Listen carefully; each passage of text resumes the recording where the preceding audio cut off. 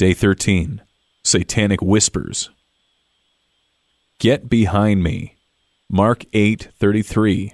Perfectly reasonable thoughts are sometimes the whispers of Satan. In this story, Jesus had just revealed to his disciples the difficult path that lay ahead, a path of rejection, suffering, and death. Peter would have none of this negative talk. He saw Jesus' future very clearly. In his mind, Jesus would take over the rule of the country and throw off the Roman oppressors. This talk of suffering was completely unreasonable. He took Jesus aside and began to tell him how things were going to go.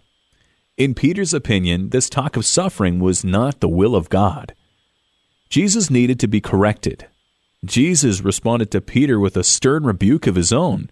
It turned out Peter's reasonable thinking was the very thought of Satan himself. As the gospel story unfolds, we see that Peter did not immediately give up these satanic perspectives.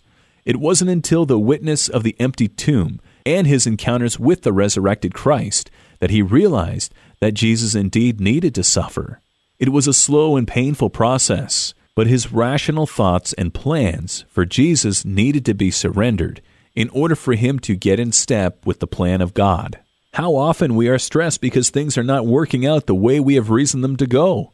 We are prone to believe we clearly understand God's plans for us, our loved ones, and our ministries. Yet our reasonable ideas can sometimes be the very thoughts of men planted by Satan himself. In this story, the reasonable thoughts excluded the idea of suffering. How like us to want to follow Christ without any form of self-denial and suffering.